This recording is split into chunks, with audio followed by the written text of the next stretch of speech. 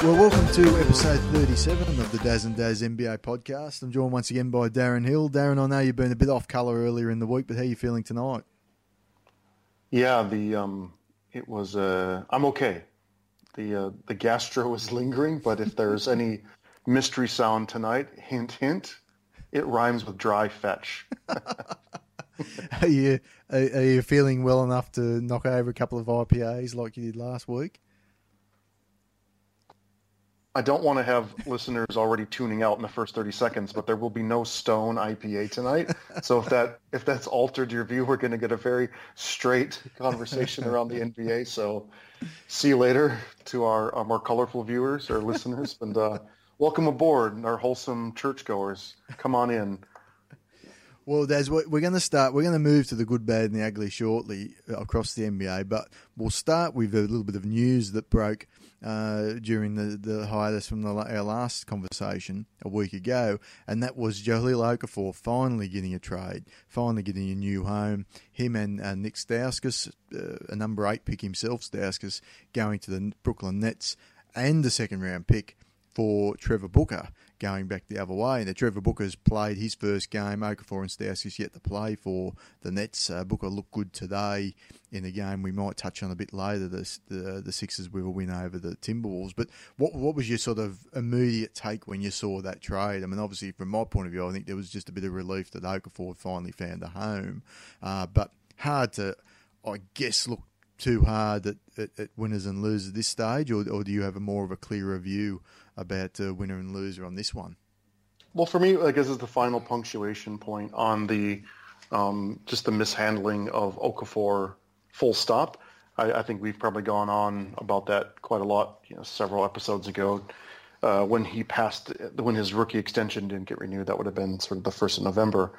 So without going back into that, this was the final punctuation and indicative of how badly they've mishandled him and devalued him as both a player and him as an asset, in that they were asking for first-round picks and ended up attaching a second-round pick just to get rid of him. So I guess it was probably headlined as the Jahlil Okafor trade, but I think in reality, this was probably more about the mid-30s, perhaps early 40s second-round pick that Brooklyn's going to pick up in return, in addition to having, a few-month tryout for Jahlil and Stauskas. So I think it was about the pick, is why we hear sort of the conversations around it and the motivations, and the fact they had to also cut Sean Kilpatrick was a roster casualty when they picked up Stauskas and Okafor, and so losing Booker and Sean Kilpatrick in a week, or in the transaction, has had a bit of a locker room jolt for what's become quite a tight-knit group there in Brooklyn. So that's the Brooklyn side. On the Philly side, I actually think Booker is going to be a competent rotation player, especially when Embiid has to sit. I think we saw that in Game 1. He had just a healthy little stat line. He was 12 points, 8 rebounds or something like that. Wasn't he quite an efficient little run? Look, he's got the burst of going from a really tight-knit team, but who might win 30 games, into a team with real genuine, let's say top 5, top 6 aspirations, and a couple of super exciting players. And I joked to you offline, I think I saw Trevor Booker, high-fiving everyone in the stands, everyone on the floor, high-fiving referees. He was so happy to be playing, I guess, quote-unquote meaningful basketball. So good on hard-working, good old Trevor Booker. Just yeoman's. Well, just to interrupt you, it's a one-game sample size, but we've got. Let's compare Amir Johnson and Trevor Booker from today. Amir Johnson, 13 minutes, 0 points, 3 fouls, 2 turnovers, 1 steal, 2 rebounds, -10 plus-minus. Trevor Booker, 20 points, 6 of 8 from the field for 12 points, 5 rebounds, 5 assists, 2 steals, 1 block, 0 turnovers, 0 fouls. So, one game sample size, let's not get too carried away. But Amir Johnson, to me, just looks like he's past a certain point in his career at this stage, whereas Trevor Booker's still got a little bit of pep in his step, and he's shown that for Brooklyn. So I think it's a really nice pickup, actually, for the Sixers, and it hopefully means for them they're not going to fall completely off a cliff when Embiid sits. And Holmes didn't actually play. Oh, sorry, Holmes started today and played 33 minutes, so he's obviously no longer coming off the bench either, it seems, for the Sixers. So interesting to see where that sort of all Yeah. ends up. Although Covington did sit today, so that's why I was just looking at Holmes then and thinking, why did he start? But Covington sitting, but Saric started as well, so I'm not sure what the machinations will be in terms of starting fives and who comes off the bench eventually for that team. And Covington being out today didn't give us a clear view of that, I guess. But I like the pick up for the Sixers, and I guess from the Nets' point of view, as you said, look, you're having a look at Okafor and Stauskas. I think together their value is next to zero, given their contract situation, etc. And it does go to show just how much the Sixers sort of screwed that up. I'm not sure what they could have got for Okafor at his peak. I guess the big stuff up really was picking him in the first place when you look back. Yeah. I mean, there's not much more to say, is there? Other than well, that? I guess I was almost just thinking, talking about Amir Johnson. I'm with you there, and I was thinking about the Amir Johnson, Lawal Deng, Omer Ashik, Roy Hibbert, Banana Boat would probably be more like the human centipede, of NBA players, where he just so quickly turned into nothing. Maybe Nerlens Noel is going to be quickly on the. He'll probably be the back end of that thing, having turned down $71 million. Yeah. Churning it out the backside. I don't look. I don't. That's why I actually. This isn't for me the Jahlil Okafor trade. Yes, that's kind of the headline, but this trade actually wasn't about Jahlil Okafor. I think Booker's a really strong addition to the team, and I think Okafor is not a really good fit. He's not a great fit in Brooklyn. They get up and down. They've had I haven't checked recently, but I think through mid-November, end of November, they were still going at the fastest pace in the NBA. So I go, how is that pacing and getting up and down the court, especially before D'Angelo Russell got hurt? It slowed a little bit, but when Russell was playing, they were getting up and down like crazy. And I go, how does a back to the basket, trudging sort of player like Okafor fit in that style? So I actually don't like him as a fit for the team, just the way they're playing. So that's why I think this is actually about, give him a little bit of an experiment. He might get some 10-minute rotations, 10-minute runs here and there, but I think they like the pick. I really do. I think they're just trying to restock that shelf. And, they're kind of turning a quasi-asset like Trevor Booker into an asset. A 21-year-old Okafor, I guess, has still got some upside and a nice, who knows, the New York Knicks 2019 second rounder is an asset. So I like what they've done to kind of make something out of nothing here. And kudos for, I guess, this isn't an anti-Hinkie trade. This is a winish now sort of move, isn't it? By trading another draft pick. Not that Philly's short of second rounders in the future, but you just sort of see more Colangeloisms in the team trying to. This for me is like the Trevor Booker is like the Ish Smith of power forwards, right? So a solid glue guy, and he'll help their team. So yeah. I mean, and on the Nets too, they started Tyler Zeller at centre today, but Jared Allen also got 20 minutes off the bench. So Tyler Zeller, not necessarily a guy that's going to get up and down the court, but a very different player still than what we've seen from Okafor, I guess.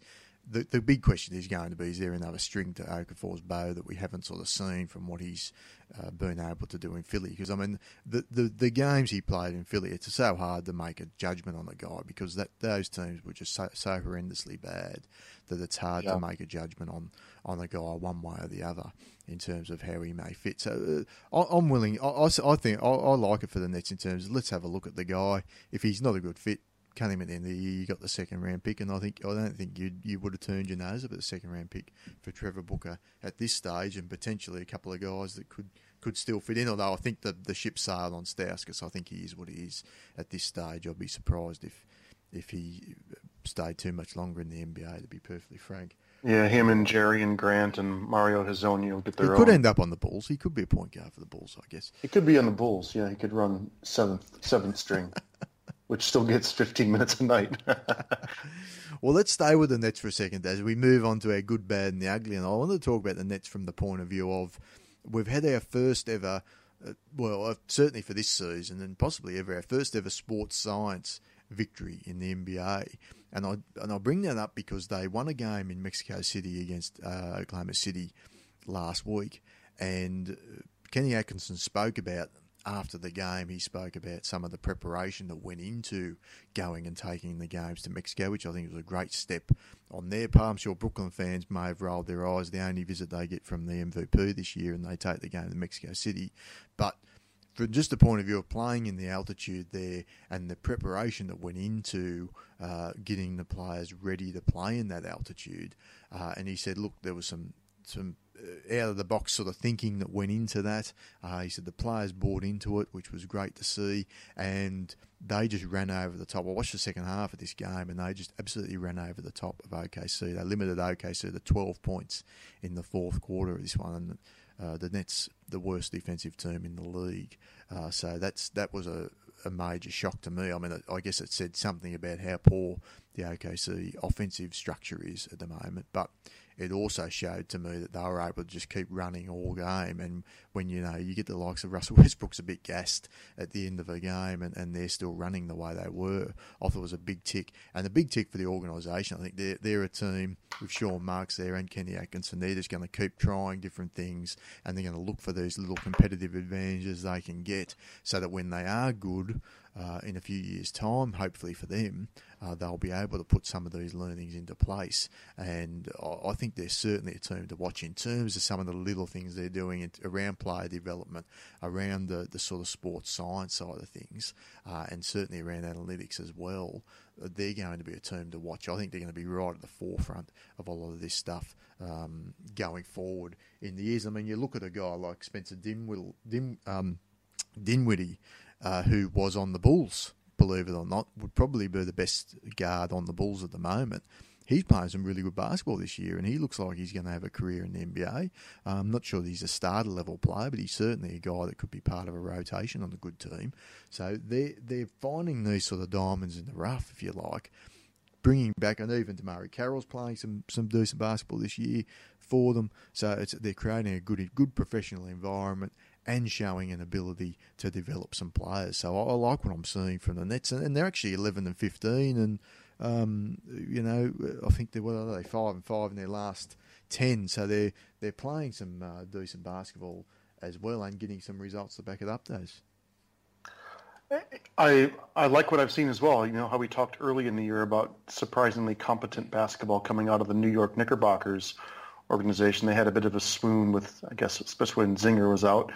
But as similarly, and it's not surprising, I suppose, with Kenny Atkinson, we did wonder, though, I guess, about what would happen with, adding the likes of the Alan Crabbs of the world and some of the Damari Carrolls, and just sort of were those guys past their use-by dates would that clog things up? And they've actually been consummate pros, and I like what they're doing as well. And just taking players like Dinwiddie, as you're suggesting, and taking players like Booker, playing to his strengths and turning him into an asset, and then flipping him, right? Same thing with Dinwiddie, where, look, not the most athletic kid, but he's 6'6" kind of point guard, kind of Michael Carter Williams sized, and shooting extremely high volume 3-pointers. They've kind of done the Brook Lopez fairy dust on Spencer Dinwiddie, right? For his career, averaged about not barely 1 3-point attempt per game, in his previous 3 seasons, and now is shooting 5.5 per game, and he jacked up 11 today, and he only hit 1,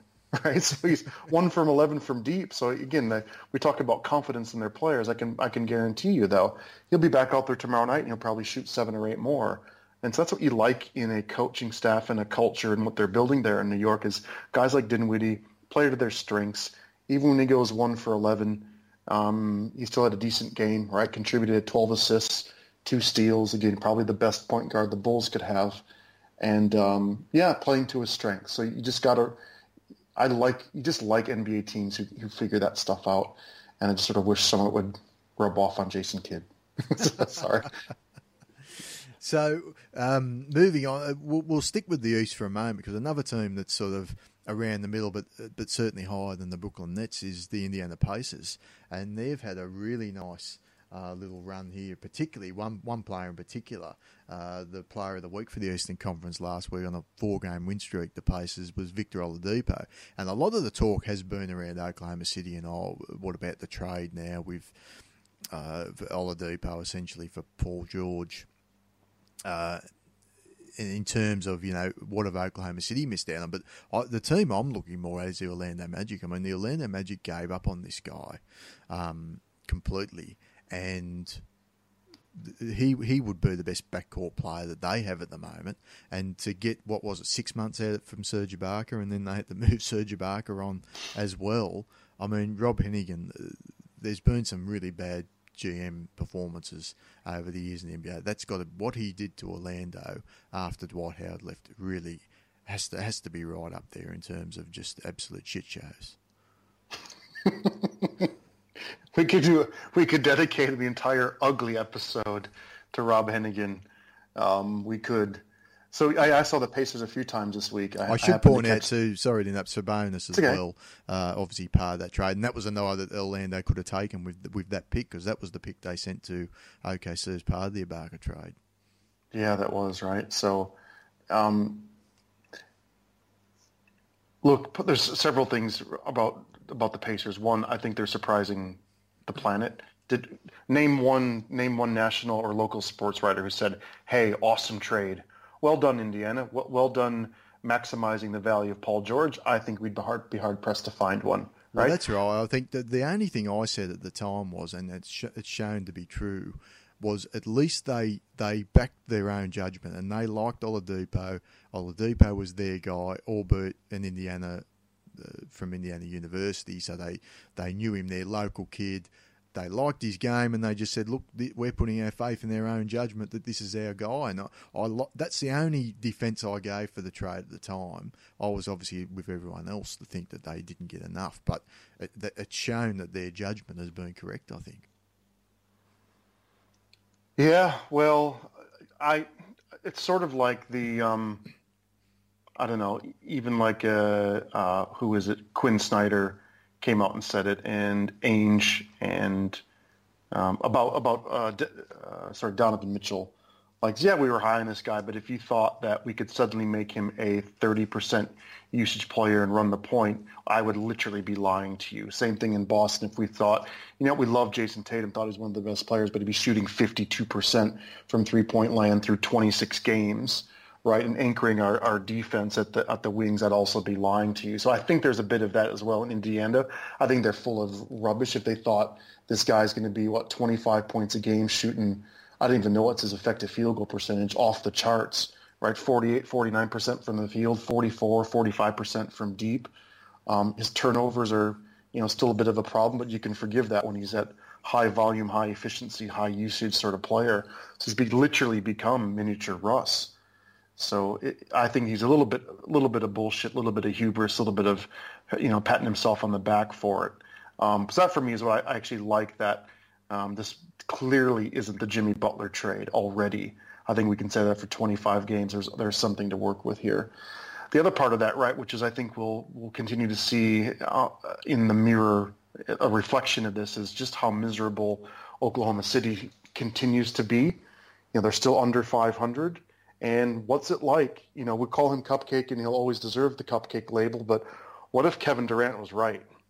What if the playing with Russ is just such a frustrating proposition that there's almost like a Shawshank Redemption, where you slide out the end of the tunnel and you're just so joyful, you're happy to go build a wooden boat in Tuatanejo or whatever that was in Mexico. You're so happy to do anything.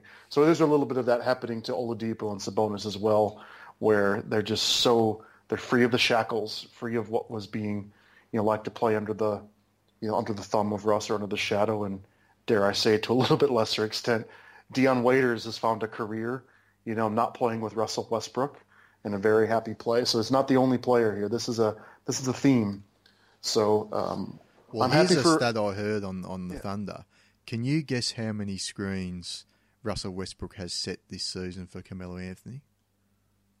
That is the best quote I've heard. I actually heard that one. That was it a Dunk and Danny LaRue one or something like that? I forget. It might have. It was either Zach Lowe or the Ringer or them guys. Oh, it was Lowe and Arnovitz. Yeah, that's right. So I'm going to spoil it by saying I think Arnovitz guessed like 40, right? And the actual number is 0. Right? 0. And then Zach Lowe Zach Lowe went 5 tins of Stone IPA mental about how OKC was playing. So yeah, Russ just when Russ doesn't have the ball, he stands there and sulks. He doesn't set screens. He doesn't move off the ball. He doesn't do any of that stuff. And guess what? This version of Carmelo is not Olympic Carmelo. But I digress. The conversation was about the Pacers. What I am going to be curious to see is how much of this style of play, like this just doesn't make sense that this is coming from Nate McMillan, does it? You're like, it's almost like what's happening in Toronto. Like, I don't know. Like, that's not Dwayne Casey style. And I'm like, I don't know. This sort of high usage, running amok, just this almost loose sort of play just looks the antithesis of Nate McMillan. So, I don't know, right? I guess there's something doesn't quite add up unless I'm not giving enough credit to these Leopards being able to change their spots. So that for me is perhaps a little bit of subtext. We'll see how this plays out over time with if Oladipo and McMillan can coexist. But man, if you're a Pacers fan, you probably went from the depths of, because I think there's probably a lot of Pacers fans who tune into this podcast, the depths of, oh my God, our one franchise player is lost, and suddenly this resurrection from kind of a hometown kid who wants to be there. The funny thing is, Daz, I mean, Miles Turner's not even playing that well, considering what our expectations probably were. I mean, if you had said at the start that you have 26 games, they're 15-11, you would have been like, well, Miles Turner's obviously having their breakout year. He's been playing okay. He certainly hasn't been terrible or anything, but he hasn't really taken the leap I think people probably thought. I think it's just been a matter from Nate McMillan's point of view too, where I think there's some freelancing going on in terms of they've just given Oladipo the keys and said, let's see what he can do running the team. And I mean, he's in the 100th percentile in terms of usage. So he's either, if not the top, he's certainly right at the top of the league in terms of his usage. But he's getting the assist numbers are there, the scoring numbers are there, the efficiency is quite good. You expect the turnovers are going to be up when you're being used that much. And then, but he's putting guys in position to succeed. Like they said, Sabonis is now out. Last season was really only shooting threes because it was just a matter of everyone just standing around, watch Westbrook do his thing and hopefully get the ball. Whereas this season he's sort of getting in the spots that he's more comfortable on the floor, and that's led to his success. And of course, Lance Stevenson continues to just amaze. He comes in the fourth quarter of these games, and I've seen it 2 or 3 times, Daz, where he just comes in and takes over for stretches in the game, and you just think, I can't believe what I'm seeing from this guy that was run out of town everywhere else he's been in his career except for Indiana. Well, he still has his fair share of complete brain snaps, but right, he does. I mean, that goes without saying, I suppose. But yeah, look, I think there's I think Turner's probably, I'm guessing, right? He's getting excited to be part of, probably a new sort of tandem, and he's probably learning how to play true second and third fiddle, to Victor's, sort of first and second fiddle. So I think there's a bit of that going on with Turner, where he's such a nice rim runner, put back sort of player. He's got a little bit of a post game. He's got a, he can shoot the ball, and he just sort of needs to be involved in the action. And Oladipo's just so effective with the ball and creating his own shot and breaking offensive down and driving and dishing out to the shooters. I think Turner's just by the nature of his game going to be it's going to take him a while, I think, to adapt to a player like Oladipo. But they still got a nice future. It's amazing, isn't it, how 3 months ago we're like this moribund little small market team loses out again to a player wants to play in California, and so good on Indiana for turning it around. And they played one of the more entertaining, if not maddening games I've seen this season, which is, I might just dash to the ugly, if you don't mind, just while we're on Indiana. I watched the Nuggets Pacers a couple nights ago, and I've been bagging on Denver all year. Just they don't pass the eye test for me. And Jokic was out. So it's always interesting to see how teams play around, when they miss kind of their, it's not exactly missing Kawhi or Giannis or or John Wall, but when Jokic is out, it's obviously changed the dynamic of their offense. And just goes to show what, trading away Jameer Nelson has done to that team, where Denver built a nice lead, had a very tidy lead, leading by 8, 114-106 with just under 3 minutes to go. And the game was over for all intents and purposes, right? They were shooting it really well, and it was over. And then crunch time happens, right? Last 3 minutes of the game.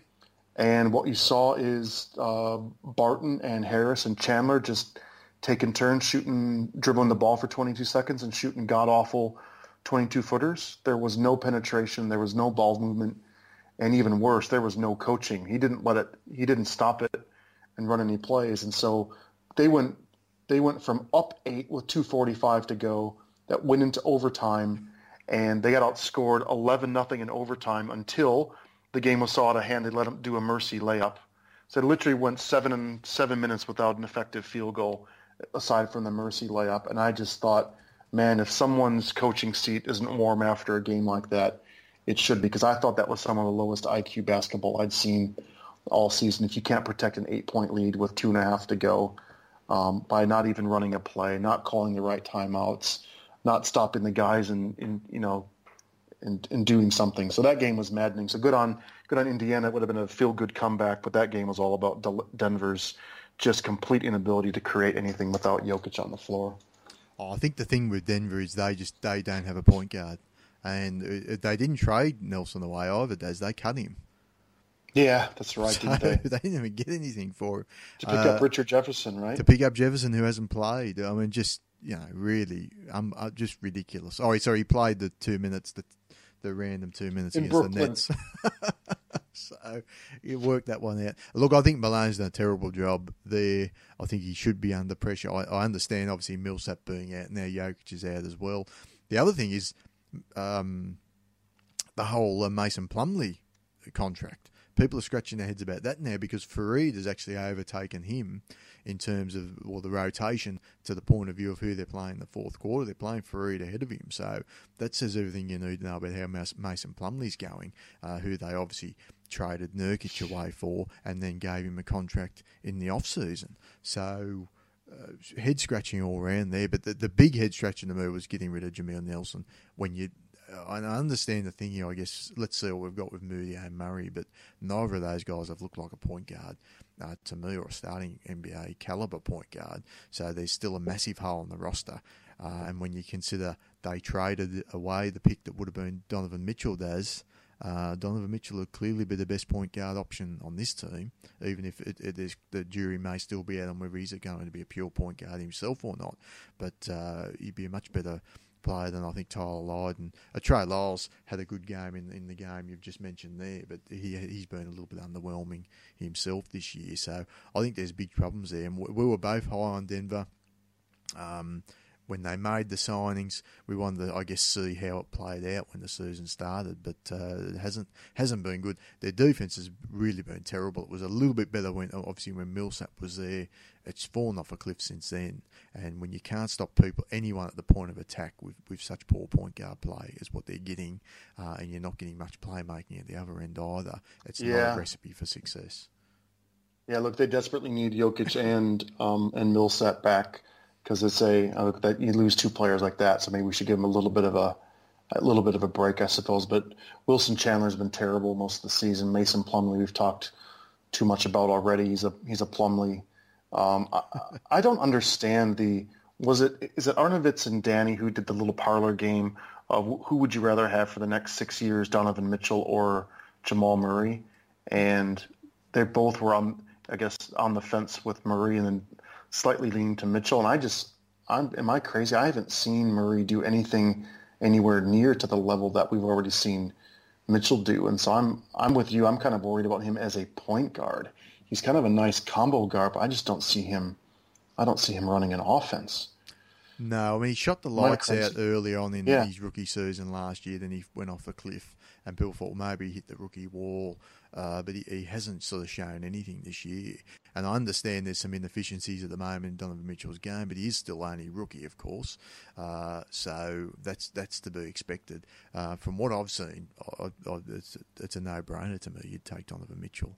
Yeah, that's what I thought. Yeah, without yeah. doubt. Look, it's good for them though. I guess Lyles is showing flashes. He's had 2 really nice games here. Maybe it's the wake-up call. Maybe Jokic and Millsap being out, sort of saying, "Hey, look, why not give this, this theoretical stretchy 4 kind of small ball 5 a chance?" And former lottery pick who's got maybe he's got some untapped potential there. So, look, they still got some pieces, but I'm thinking the coaching is a real head scratcher in that Indiana game. Just basically gave that game away. I didn't understand it at all, and they're going to have to. I think they need to do something, don't they? Why are you keeping Chandler and Fareed around on this team? If maybe it's a sentiment of the trade market, but players like that I think should be, on the move at the trade deadline. If Jokic and Millsap are at all healthy, I don't see those guys playing in any sort of role with this team. Well, the funny thing is, the thing they need most now is a point guard. So we'll see where they that's right. where they end up moving something. Yeah, just the final point on the Pacers. They've had some real signature wins as well so far this year. They've beaten the Cavs twice. They beat the Spurs and they beat the Raptors. So they've had some good wins. It hasn't been just all the sort of cupcake schedule. So they're a team to watch. And to me, I love watching them on League Pass, and I sort of wouldn't have been shocked if they made the playoffs. That was more sort of a statement on how weak we thought the East was going to be. But the biggest surprise to me is just how entertaining they've been. So they're sort of moving up day by day in terms of League Pass options, at least from my point of view. Oladipo is fun. He's like the friendly Russ. He is. He's 31% usage, I think, but he's fun. He's really fun to watch. Yeah. Yeah, he's getting it done. I mean, and there's no. The other thing I think from them is that they're not doing anything you look at and say, I think it's unsustainable at the moment. Whereas you look at what Orlando, for example, were doing earlier in the season, and Aaron Gordon shooting that ridiculous. He was shooting 70%, I think, one stage from 3, and you're like, well, that's just not going to continue. Whereas Oladipo's done it now for 26 games, so you feel like that's going to continue. Maybe not quite at those sort of gaudy numbers that we're seeing, but I still think they're going to continue on. They look to me to be a sort of 45-win team. Whether that's going to be good enough to sort of hold in around that 5-6 seed, we'll wait and see. But they're certainly going much better than the Wizards at the moment. Let's see what the Wizards can do once John Wall comes back. We might move conferences though, Daz, if we stay on the good. And there's a team I know you've been dying to talk about for a few weeks, and I haven't sort of been as keen, but we're ready to talk about them now. They've won 8 of their last 10 games, got their best player back today, albeit in a loss, funnily enough, and that's the San Antonio Spurs. How surprised are you? I mean, if I said Kawhi Leonard misses the first 27 games of the season, and the Spurs are 9-8, I mean, how surprising is that to you? With this roster, even with the history that they have, that everyone knows about ad nauseum, with how much I thought they even failed at Plan C and Plan B by having to pay the ransom for Powell and Rudy Gay, the least Spursy looking player with post Achilles rupture. And then paying Patty Mills and losing. I didn't understand their offseason at all, Daz. So if you said 27 games without Kawhi, I literally would have said 12-15, 13 wins. I go Pop's brilliance would have squeezed out, a 500 squad with if Bag of Donuts was playing at all, decent. So the fact they were 18-8 or 19-8 without him is. Yeah, 19-8, and so they're 19-9 now after today. Yeah, so yeah, completely stunned. And at some point, I suppose, I think Zach Lowe said it as well. He said at some point, the national media has to start to pay attention to a team who's 18-8 or 19-8 and just gets absolutely no coverage. And he says, well, since the national media doesn't cover them, then we won't either. Tongue firmly planted in cheek, but. So I'm glad you brought him up, Daz. Fancy that. But yeah, I've checked in on him a couple times, and it's just I watched the condensed version of the Boston game, which was fun, and checked in on today, which wasn't looking so good because I happened to see Kawhi, shoot a couple of shots really short and really late, and you just see he didn't have his game legs back yet. Well, he came out and scored the first 6 points. He hit his first 3 shots. He did. Yeah. And I haven't seen any of it, to be honest, but they only played him 16 minutes. Lose a close one in the end. JJ Barea actually caught fire in the last quarter, and the Spurs have had one thing I am seeing. They've got problems with these sort of smaller, quick point guards. And JJ Barea lit them up today. Mike James lit them up the other day against Phoenix. They have obviously they're not the only team that have problems with Kyrie Irving, but Kyrie Irving really does enjoy playing the Spurs. And obviously Steph Curry and players like that. And that's what you're sort of thinking, I guess, ahead. You wonder how they're going to be able to contain some of the players that they might be able to come up against in the playoffs. So the reason behind them, and it was on show really in the game against Boston, it was a very high standard game between two teams pretty much playing the same way, but the Spurs never went away from their identity the whole game. You know, they don't make mistakes. They don't make the mental errors that other teams seem to make. And that was a game that really was close pretty much the entire game. And Boston got out to a lead early because Kyrie sort of hit 5 of his first 7 shots, I think 4 of which were threes. So he was away very, very quickly in the first quarter. He had 17 points in the first quarter of that game. But the Spurs sort of just chipped away at it as they do. And then it came down in crunch time, and the Spurs, as I say, they didn't go away from their offense. They're still moving the ball around, whereas Boston, Kyrie Irving, a little bit of hero ball from him, which you grant him. I mean, he scored 57 points in that building. He's having a great season. But they had their final 3 shots were Kyrie Irving missed threes without a pass to anyone else, whereas the Spurs were moving the ball around. A little bit lucky with the Ginobili shot him, and he shot it, nearly hit the roof. He had to put it up that high because Horford was closing out on him.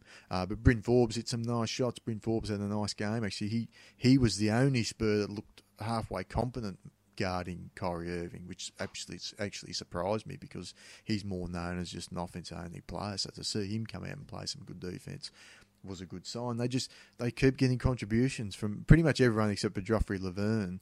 They've got nice contributions from this season. So, and Rudy Gay, look, he brings it maybe 3 out of every 4 nights he's played really well, but he has that one out of every 4 nights where you look at him and say, yep, there's a guy coming back from an Achilles tear. But generally, he's looked quite good. Powell's played some good games. Aldridge has been a beast so far. So the question mark for them is now, how do they integrate Kawhi Leonard back into this system, still get Aldridge's touches, still keep that offense sort of churning along. The fact that they've had a top 10 offense without Kawhi Leonard is just stunning to me, and playing the slowest pace in the league. I mean, it's quite amazing. Yeah, the way they've dropped to 13th in offensive rating, but I was just going to say that. Okay. Yeah, but you're still top half, which is pretty astounding, right? But I think for the roster, its construction, the lack of athleticism, not a lot of individual playmakers to break it down. So I go, how the hell do they do it? And I just pulled up the stats, and it won't surprise you that the Spurs are still, even after today, number 3 in the league in defensive rating, right? 101.1 behind only the Celtics and OKC. They're right there with just a smidge above Golden State. They are also then 5th in the NBA in assist percentage, which would sound right, wouldn't it? Yep. Where they're just that ball is moving and they're finding the best shot. They are also then limit their opponents. They're 6th in the league in defensive rebounding percentage. So when teams miss, they don't give second chance points. And as you hinted, they're not the slowest. They're actually the second slowest team. Their pace is ahead of only the sludge-worthy Memphis Grizzlies, who don't have Mike Conley. They limit possessions. They assist the ball and pass it really well. They rebound it when the other teams miss the shots, and they play strong team defense. So I go, that's the Spurs. So I think you're right. It's kind of like integrating Kawhi and his, what hopefully is a back to 25, 28, 30% usage is going to be a little bit of a thing. And we'll see how, you're right, you hit the nail on the head. How will Baby Fat, how will he handle it? How will he handle that? To be honest, he's had a good run. He's had a really nice stretch of 25 games, no lie. I said before, I can't believe how him and Horford looked so awful, 4 months ago, and they look like they were reborn this year. So, yeah, good on the Spurs for still being the Spurs. And, we'll see. Good to have Kawhi back. And I almost partially tongue-in-cheek, I did a bit of I just looked up, I thought, man, what's Kawhi's injury history? And, again, you would know this intimately, but did you know that he's never played more than 74 games in a season? That he's played. That asterisks on that with it being the Spurs. I know he gets some rest stuff, right? Is that where there's it's coming from? There's some rest games in there. I mean, he sat out. I think the last couple of seasons actually, he sat out the last few games of the entire season. Yeah, okay, that's what I think. Last year, I don't remember him even having, obviously until the playoffs, nothing but 64, 58, 66, 64. His first 4 years in the league, he never played more than 66 games, but. And they keep his minutes down as well. He only played 33 minutes a game last year. So if we talk about more ugly, which is, I think the noise is growing around Minnesota, you just look at things about how does a team like the Spurs continue to do it, or you're talking sports science, and I go, guess what? Their best player and their all-NBA player is playing 33 minutes a night on average last year. And I have no doubt they'll keep that probably even lower this year, won't they, as they ease him back into it. So. Well, they play the Rockets on Saturday our time, and I think he's going to play about 20 minutes there as well. So I don't hold any great hopes. Although the contrast in styles is always fascinating to watch when Houston play the Spurs, just to see who comes out on top in that. And generally, the Spurs have to play faster. I'll give D'Antoni that. The only coach that's able to speed the Spurs up is Mike D'Antoni, because you just have to play it that way, the way that they're doing it. So, but look, the other thing, the other point I'd make on the Spurs, in terms of the defense, the ability to defend without fouling is an underrated skill, I think, on the defensive end, and the Spurs have really perfected that, or almost perfected it, in the last couple of years. And there's no Tim Donaghy's around either anymore, Dazz, to sort of blame that on. That is a coaching thing that comes from the team, and the 100%. Yeah. So and Pau Gasol really is. If you watch Pau Gasol defend around the rim, that is how you need to defend around the rim. He surprised me actually how good a defensive player he's actually been since coming over to the Spurs, because it's not an area you probably would have thought Pau Gasol was going to contribute, but he's been really, really good, particularly in that area. And it's another one, particularly with the Rockets coming in, and the Rockets love to get to the line. Just watch the way they defend James Harden when he's driving to the basket. It's really, really clever the way they do it. I'm interested to see too, does Harden adjust from what they did to him in the playoffs? So there's going to be some fascinating things to watch in that game. I think Houston will win. They're going a little bit better at the moment, but I'm going to be interested to see what changes they may have made from what we saw last season. Yeah. I did see, just quickly on the Rockets, I don't want to spend too much time because we spoke about them last week, but I did see little things I'm seeing from them was that they played Utah, for example. Now, Utah just sold out in the three and guard that three-point line, which we know the Spurs will do, and will basically giving them open mid-range shots. Now, D'Antoni teams generally don't take them. Well, this game they started taking them, and Chris Paul in particular was just like, you're going to leave me open from the three-throw line, I'll just drain that all day. So at half-time, Quinn Snyder had to make some changes because they were hitting those shots. And, of course, the floodgates opened in the third quarter. So the Spurs are going to adopt a similar style on Saturday.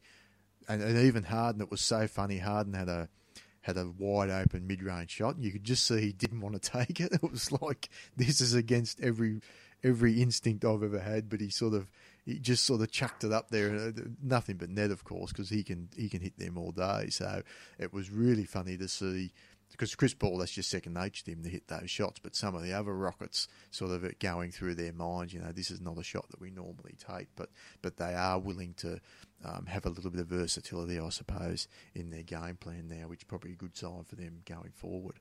Now another team you just mentioned earlier, Daz, in terms of defensive efficiency, because I don't expect the Spurs to stay in number 3 for too much longer, because Golden State have got their mojo back on the defensive end. Now, maybe it was the Steph Curry injury that sort of helped this. I think it has in a way, because it's amazing how far their offensive ceiling can fall when Steph Curry's not out there. I was listening to a Dunked On podcast, and they were talking about a lack of shooting at the Warriors, and I thought that I've never heard the Warriors and a lack of shooting in the same sentence for a couple of years. But without Steph Curry there, it does present some problematic sort of lineup choices for Steve Kerr from an offensive point of view, but their defensive ceiling goes up. I saw the 5-man unit they finished the Pistons game with was Livingston, Iguodala, Klay Thompson, Draymond Green, and KD, and the Pistons just couldn't get open. There was no, you get in, so you got Ish Smith or Reggie Jackson, they were both involved in the crunch time in this game.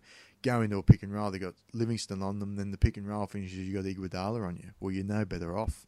And they literally could not get and find an open shot. It was just multiple shot clock violations, block shots, stolen passes. They just did not have an open look that I could recall in the final 6 minutes of what was actually a close game. Like Detroit had played pretty tough to that point. And I was thinking about, if you throw a lineup like that there, what's the answer? I think Pop said it best. And Pop said this in last year's Western Conference Finals. He said he thinks the key was to get the ball into the post quickly and get up a quick shot, or get the ball in the post. As soon as that ball's in the post, you've got to go up, because if you're sitting there, take a dribble, any hesitation at all, and they're slapping, you're going to be in the jaws of the beast. Yeah. Exactly. So that might be, but I'm again, to go to the Rockets, I'm fascinated to see how the Rockets handle that level of defensive intensity, because I think there's no question to me who the best defensive team in the league is, and it's Golden State when they're locked in like that. And that's the matchup that I'm really salivating over at the moment. Yeah, look, I saw them play the Blazers the other night, and similarly, for C.J. McCollum, right, to only get off 3-pointers, he's number 2 or number 3 in the league. He literally only got 3 attempts off. He was never open at the 3-point line. Now, so Dame, they basically said, we're going to let Dame bring the ball up and just play hero ball. That's what they let him do. But they were not going to let any off-ball stuff happen. They were denying CJ. They were defending the hell out of the flare screens and stuff that sort of spring him open. And he did nothing. So, right, Portland's always a troublesome team to play against when they've got both those guys firing.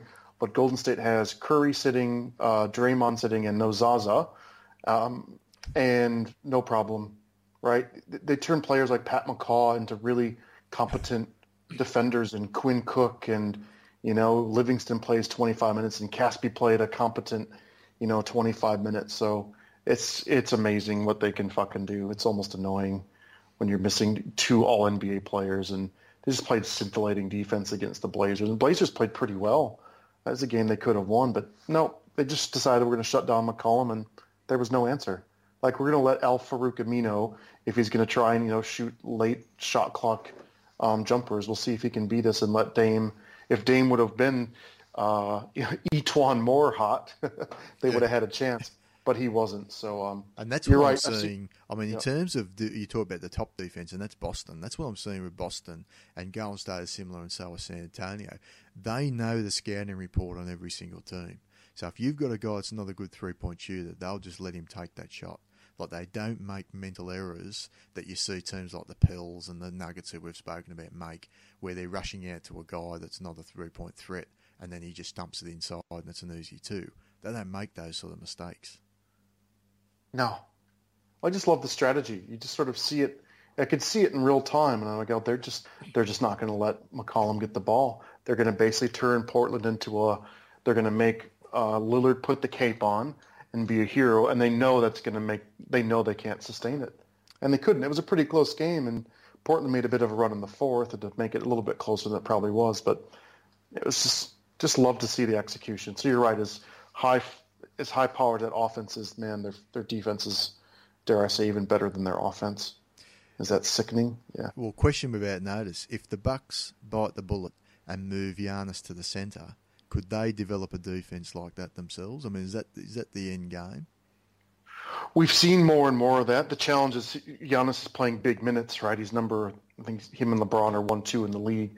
So that's the big challenge, right? Is he is bigger, but he just can't do that for, more than 10, 12 minutes a night. That's tough if someone's got a bruiser. But the short answer is yes, of course. Yes. If you move Middleton to the forward, you got Snell, Bledsoe, Brogdon sort of lineup. It's there. The potential is there. Their own version of death. But yeah, that's a toll. Yeah. Yeah, I mean, it has to be spot minutes, but that's what Draymond does. Yeah, I mean, Draymond does it. He's right? never going to play 4 quarters at centre, but he plays them spot minutes there, and I think that's where they're leading to. I mean, there's been a bit of criticism from Kidd that he hasn't done it, but this is Giannis's breakout year. I don't think he's done it more this year. He has actually done it a little bit more, but now that he's got Bledsoe, he needs it a little bit less. So we're actually finding, and we're shocked that John Henson is competent. He's doing John Henson-y things, which in a competent way. But just going back to, I don't want to delve into a Bucks conversation, but right, Draymond doesn't have to carry the offensive load. Same way that James Harden, can tippy toe. When Giannis is carrying the offensive load and the defensive load, it's like, how many players do that? LeBron, Kawhi, and right, maybe Giannis. I go, there's not many players in the league who are both, all NBA defense and anchor their teams, everything defense, and initiate all their offense. There aren't that many. So it's just the pure. It's got to be in short bursts. It's just because he's too meaningful on offense and in transition. Right.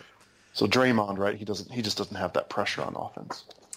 Well, let's move on to the bad now, Daz. And I had a little bit of a rant I wanted to go on. Did you see the end of the Clippers Wizards game, which was played Monday morning our time? No, but you told me. I'm dying to hear the story.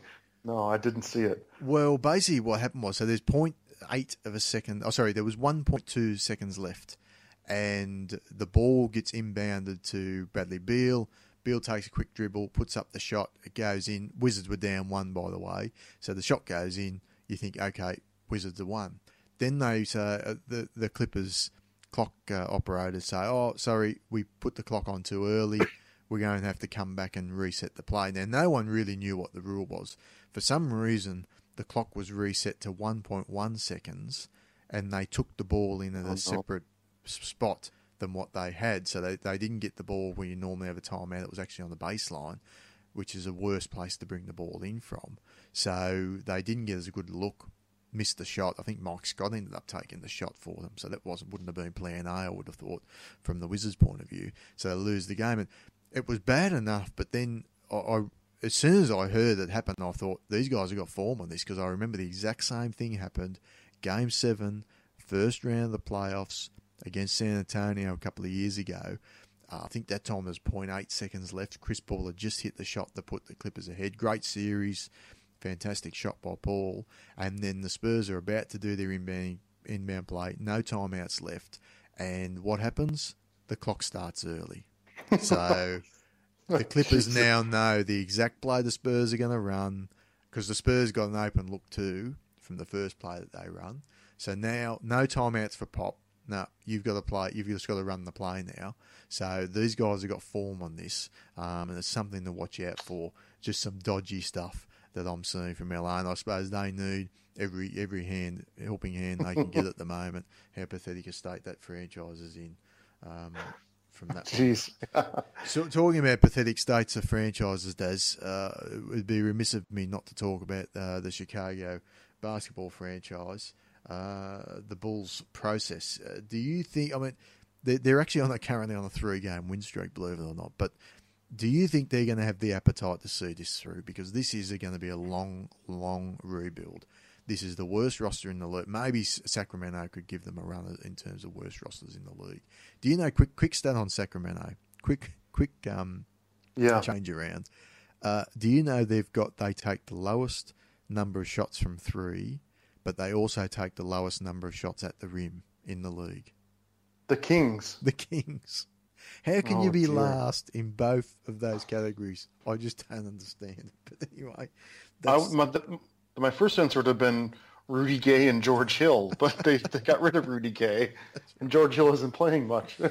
No. Yeah. So, but back to the Bulls. I mean, do you think the Bulls are going to have the appetite to sit back and have the patience to go through the process and get a stockpile a few high draft picks and do the proper rebuild? Or are they going to do an Orlando and not have the patience for it and go and give up on a guy a little bit too early, or try and add some free agents that just get you to the sort of 30 win mark?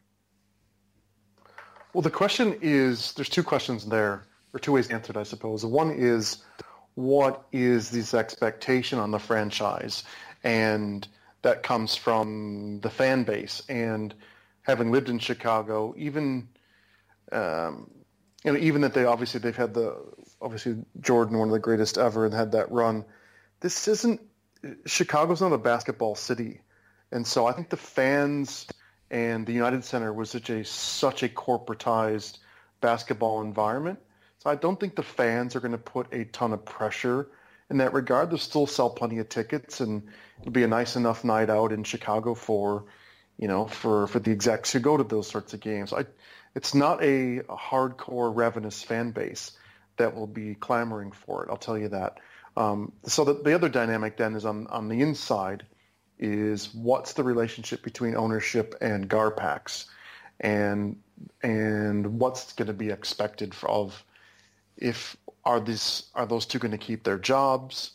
Are they basically just here to almost play hinky type roles where they're just going to tank with Garpax, and then once they get some assets, ship Garpax out and bring in some true franchise builders with totally different skill sets? That's what I also don't know, to be honest with you. So it's hard for us to imagine, right, based on what we've seen the last 2 years with Garpax, that by any objective measure, how they've kept their jobs. So we have to believe one of two things. Either they got this really, really long runway from ownership, or ownership is going to wake up to the fact that these two aren't the right two for the job. And I don't have a good read on that yet, Daz. But just looking at their roster, looking at what they've collected, looking how already 30 games in, that Paul George, who only had 1 year left on his deal, right, whereas Jimmy Butler had 2, how Indiana got far more value for Paul George than Chicago got for Jimmy Butler is just so beyond inexcusable that they've dug themselves such a hole that I don't know how they get out of it. So not only the destruction of an all-NBA talent like Jimmy Butler, but as we said a number of times, just the complete flotsam and jetsam of G League level caliber players in their backcourt, it's going to take years to sift that out just to get competent backcourt play. And then at the current roster, then do they have anyone to build around? I think the answer is no. I think maybe Zach LaVine, maybe with a healthy ACL, can come back. Not a build around, right? At best, he could be your 20-point a game chucker, right? Really, at best, but he needs to be third best player. So they have nowhere close to any franchise players. Mirotic and Portis are rotation players. Robin Lopez is a rotation player, but so you look at their roster, no stars to build around. None of the critical positions of great wing depth or point guard play. They've got neither of those two things. The young assets they do have aren't worth that much, and they don't have tons of first-round draft picks coming up because they botched the Jimmy Butler trade. So it is going to be a very, very long road. And so I think that's the long way of saying I actually think they have the stomach for it, because I think, again, like I said, the fans aren't really – that's really a hockey town. Now the Cubs are good. It's going to be a baseball town.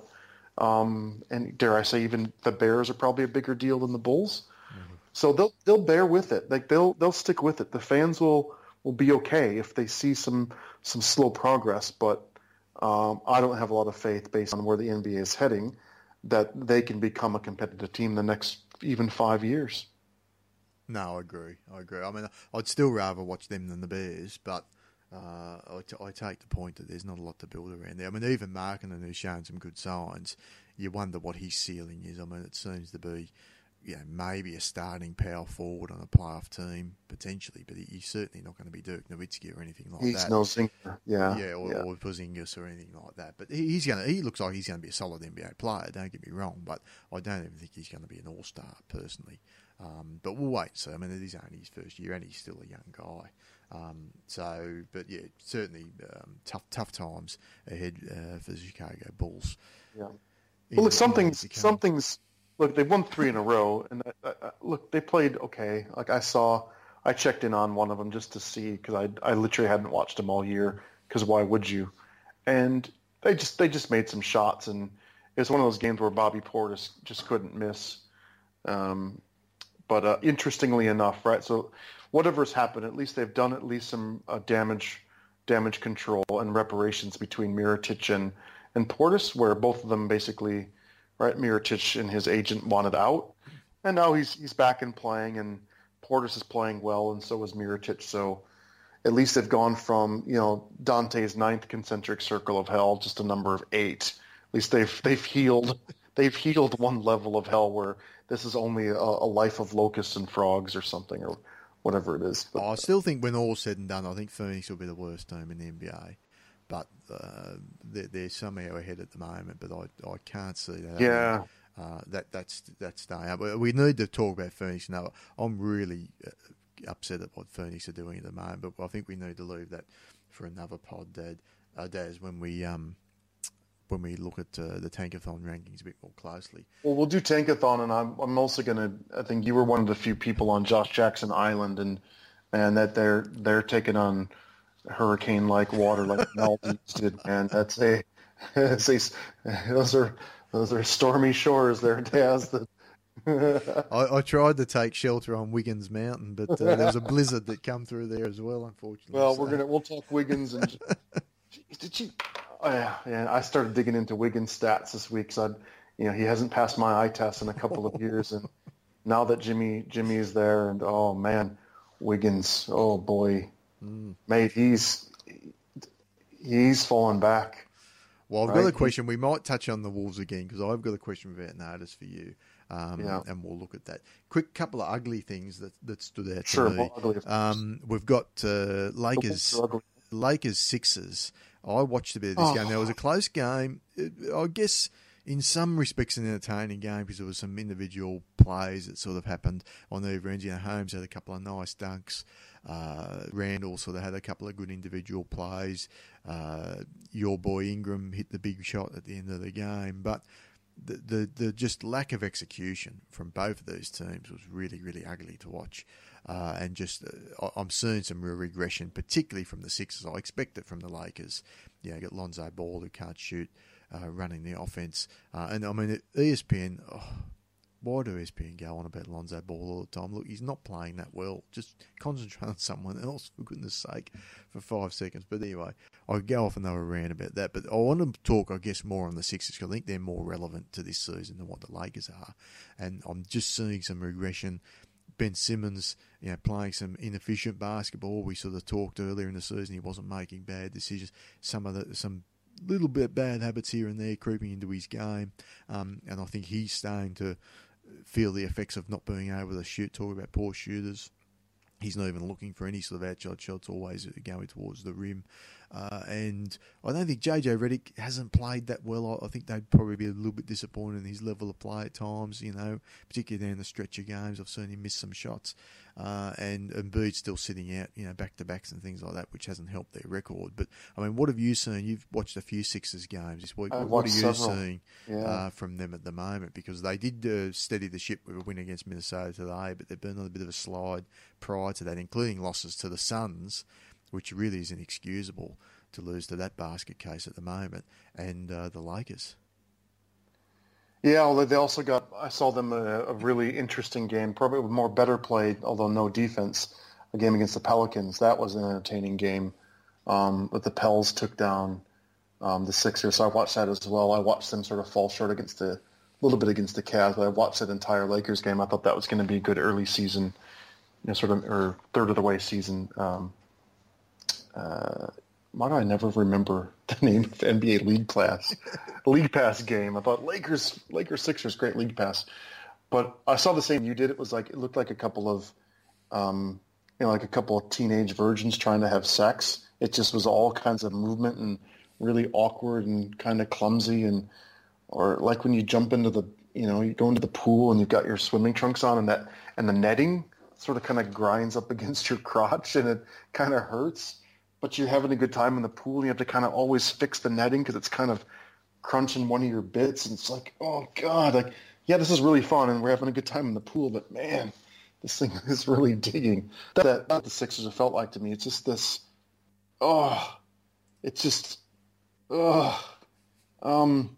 yeah, like you find the brilliance of an Embiid play and you find the brilliance of a Ben Simmons pass, but then I literally saw 3 or 4 possessions in the first half of that Sixers game where Ben Simmons is like doing behind the back passes and like no look pocket passes and just no look everything, and just over, like he's already got a sense of himself, and I didn't like that at all. And I think I hope that Ben Simmons' personality wins out in Philadelphia, not Joel Embiid's, because if Joel Embiid wins out and his personality becomes the personality of the team, and we see Ben Simmons stepping out of his own body to try and showboat behind the back, no look every fucking pass, in the second quarter of a 42-40 game, that team's going to be in trouble. If that becomes Joel Embiid's team, I think they're in trouble. Because that guy, look, he's a lovely kid, right? But man, does he fucking think he's way beyond what he's ever accomplished. And I think that's a risk for that team. So I think with Brett Brown sort of coaching and Simmons is what could be otherworldly playmaking, literally otherworldly. Like he has LeBron James passing ability, I think, inside of him, unless he gets hot dog. So I saw some hot doggy stuff, which I didn't love. I saw lots of clunkiness, which you already alluded to. So you see the individual sort of potential, but man, that thing is definitely not greater than the sum of its parts at the moment. Look, I'm a little bit less concerned about Redick is a 1-year rental just to sort of shoot the ball, to provide some space for the guys, and he's there for a paycheck, no other reason. He just was tired of the Clippers circus and being under Doc Rivers. So JJ's there to have a bit of fun, and he'll move on, late stages of his career and become Kyle Korver Jr. So I'm not too worried about Redick and sort of what they're getting from them. But look, that for me is my big takeaway. Is of course they're playing clunky, but they're young, so I don't want to go too far and go too overboard with it. But I'm going to watch this for the personality of the team. Yeah, I think it's a good point. I mean, there's a lot of hype around the team that the fans have sort of got a bit ahead of themselves. If you read some of the reports and how excited them, and I get it. They went through hell, the fans, for a few years. Though to see a team that's exciting and winning games and things like that. But I agree with you. I mean, the personality of the team is going to be interesting, and if it is a Joel Embiid type team, and if he rubs off on Simmons more than Simmons rubbing off on him, that might not lead to the best outcomes for the 76ers. So it is going to be something, and I guess can Brett Brown control these personalities, because he's let them flourish in many ways to keep things interesting during all the losing that's happened. I guess the other thing to watch is Markelle Fultz not too far from returning from what we're hearing, so let's wait and see.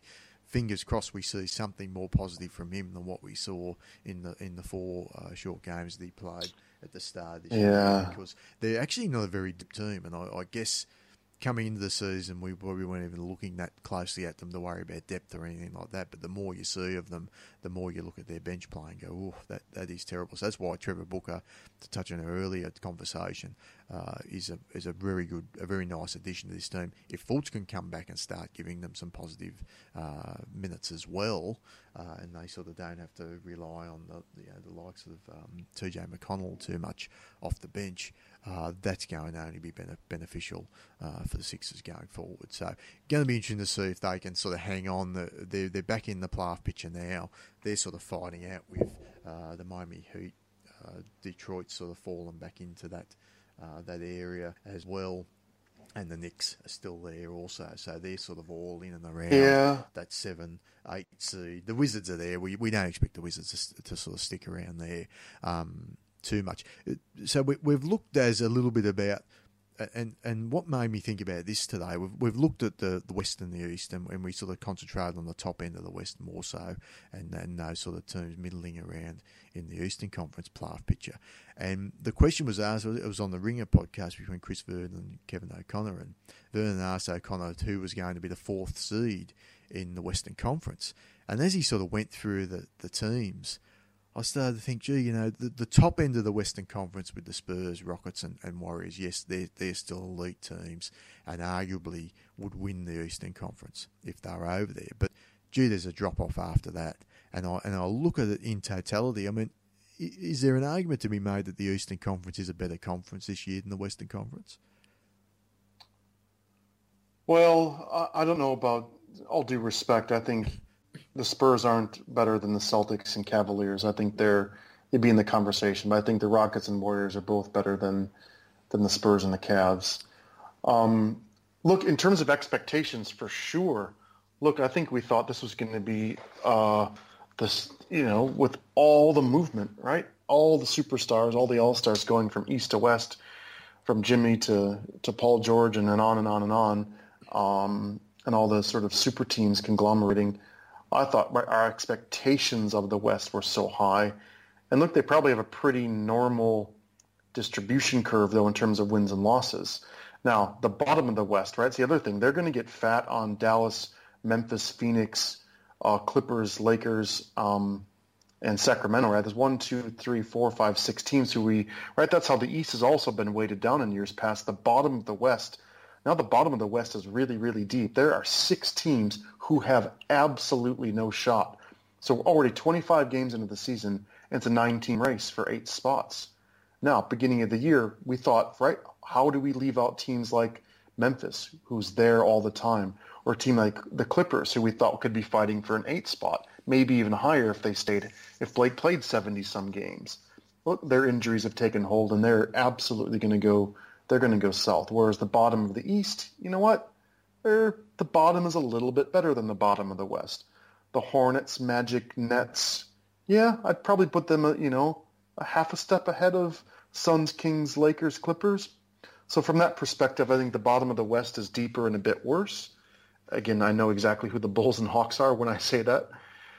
So I think that's probably where it's probably the expectations, right? We thought little of Indiana, right? There's no team in the West who has an Indiana Pacers season, right? Mm-hmm.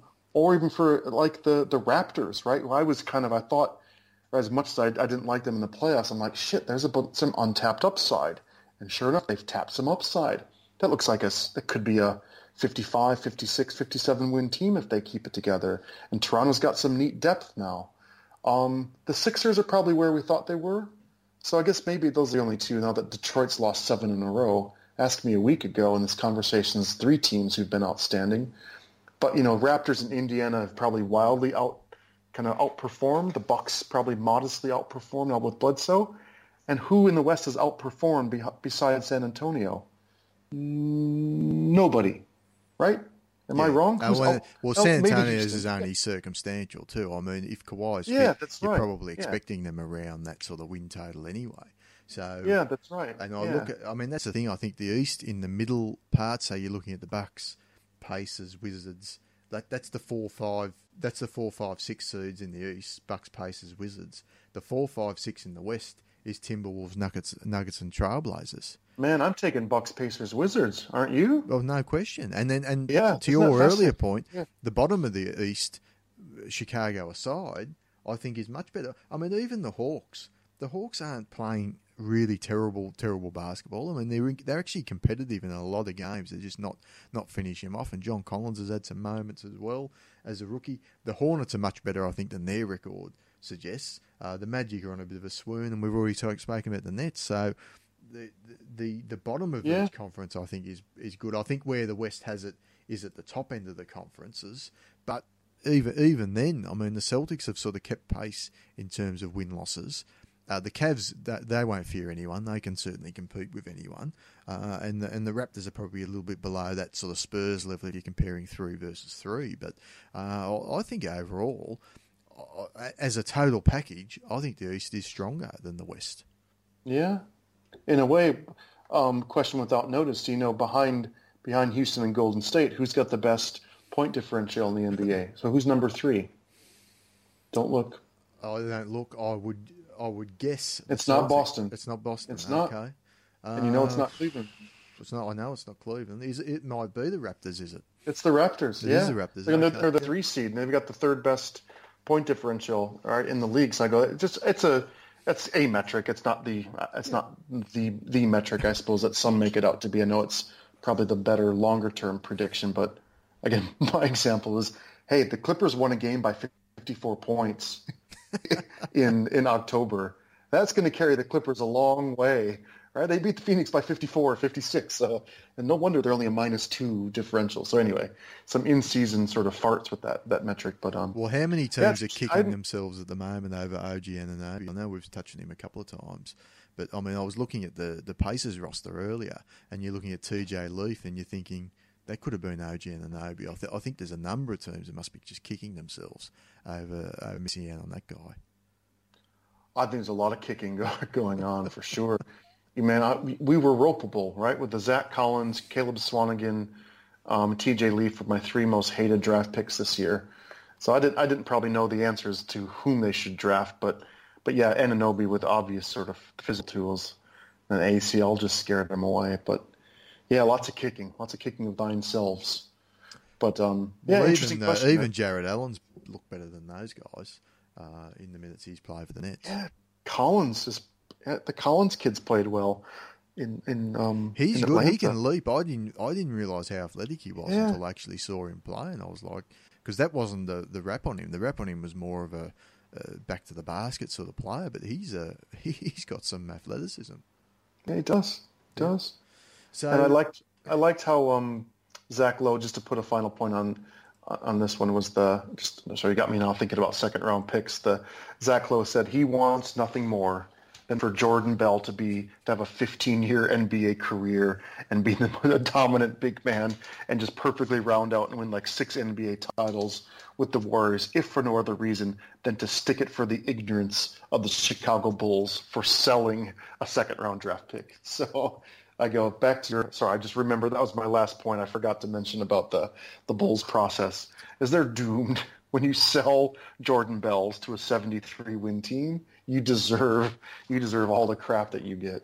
So sorry, I just remembered one more thing to pile on the Bulls. Well, I'll tell you, we can pile on the Bucks for the same thing, because I think Patrick McCaw is going to win multiple NBA titles. Yeah. Although I think Bell's upside looks higher, I think, from the little bit I've seen than what McCaw's is. But McCaw's a competent NBA player.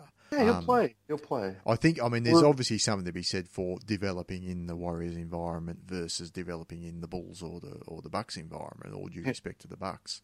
Yeah. True. Geez, yeah. It's a lot easier developing around those guys and developing in a winning environment, as we're again seeing in Boston.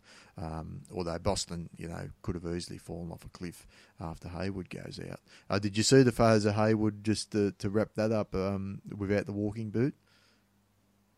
No, so contrary to, or maybe I need to make this very, very clear, that I couldn't hate a city's fan base or a franchise more than the Patriots and the Celtics. And so that was with the context by which I couldn't believe how much I like their style of play, right?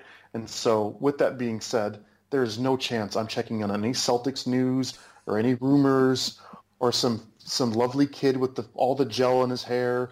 Now he's walking and is he talking and his boots removed and, oh, Gordon wiggled his toes. No, Dazz, I've not watched fucking Gordon Hayward wiggle his fucking toes, mate. No.